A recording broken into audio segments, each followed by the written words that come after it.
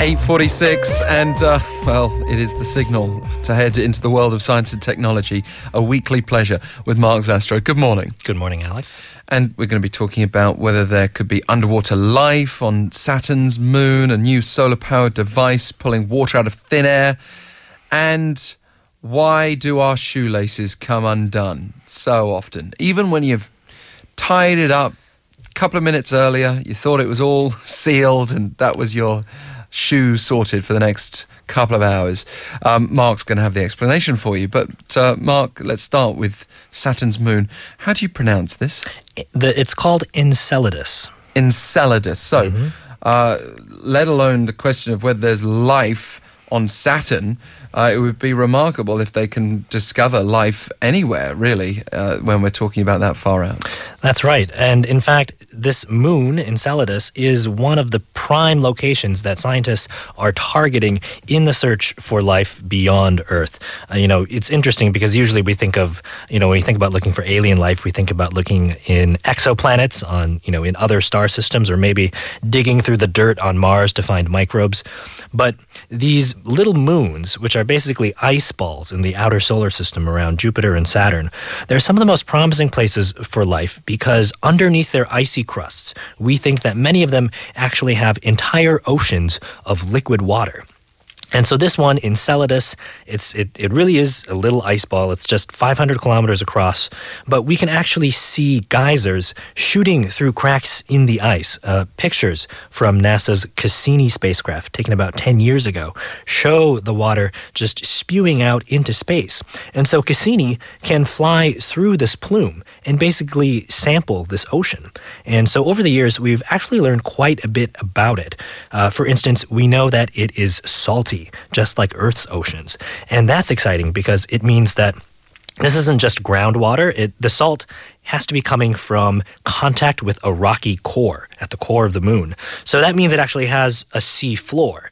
And that's exciting because if you have rocks and minerals at the bottom of the ocean, you have the potential for some interesting chemistry and perhaps biology, perhaps life. That's all fascinating speculation, but what was it that was so exciting about last week's announcement? So the big news here is that scientists have discovered a very interesting chemical signature in this plume. It's not just made up of water molecules, but there are also hydrogen molecules. And that's actually pretty strange because hydrogen as a gas is very, very light, right? It's the lightest element in the universe.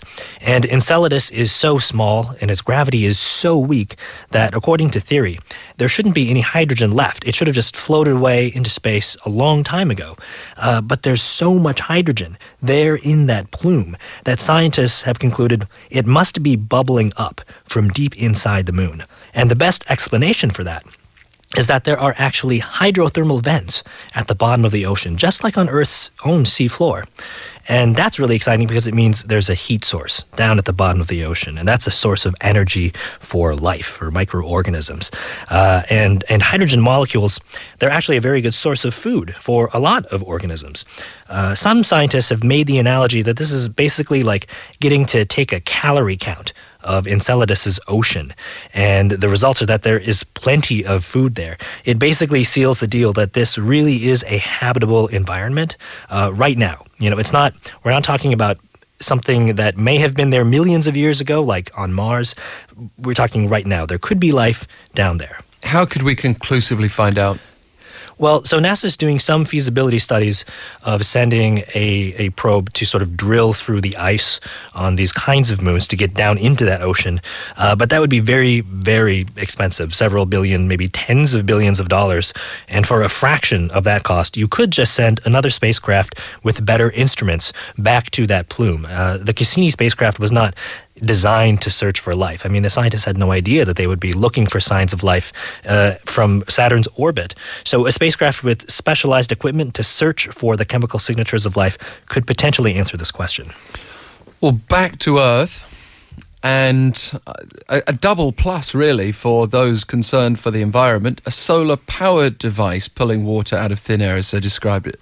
That's right. So this is a device that it collects moisture from the air using basically a highly advanced sponge. Now, of course, there are already several ways to conventional ways to collect moisture from the air. You can try to collect dew, but that's not that efficient. You can use a dehumidifier to collect condensation, but that takes a lot of electricity. You just have to sit in Korea in the summer and it just pours down the windows, Mark. Right. Well, and so that's one way to go about it. But scientists at MIT have found a way to really speed up this process with this, what is basically an incredibly advanced sponge that can absorb moisture directly from the air. And it's made out of a material that scientists call a metal organic framework. And it's actually a crystalline material, but it acts like a sponge because it has very, very fine pores, nanometer scale pores.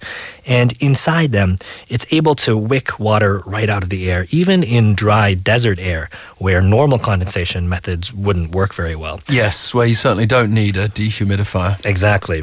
So this sponge soaks up the water from the air, and then to extract it, they simply leave it out in the sun in an enclosed container, basically a normal solar dew collector. And so the solar heat evaporates it, and it recondenses, but it's much more efficient because this fancy sponge is saturated with water. To be meaningful, though, we've got to be collecting a significant amount of water. How much are we talking about here?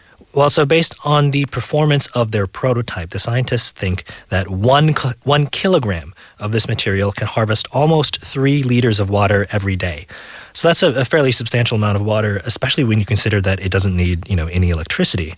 So it could make a significant difference in a lot of places around the world. And if you think about it, there actually is a vast amount of water in the atmosphere. It's really an untapped resource. The amount of water vapor and fine water droplets in the atmosphere is about 10% of all the freshwater lakes in the world. And it's right there. It's around us all the time. So this could be a very useful device. Would it have to be purified, I wonder? Well, directly from the air, well, it may depend. But where you are. But in most cases, probably not. Well, and finally, let's talk about a question that we may not have needed an answer to, but scientists have got an answer to it anyway. And this is perhaps the best area of science, at least for curious minds. Why do our shoelaces come undone?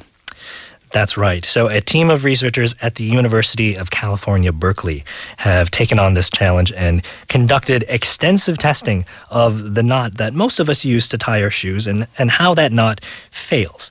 Now, beyond the fact that this is something that, affects almost all of us and sometimes quite frequently, it is an interesting scientific question because the knot usually fails so suddenly. As you alluded to, right? 1 minute you're walking down the street without any cares in the world, and then suddenly they're undone.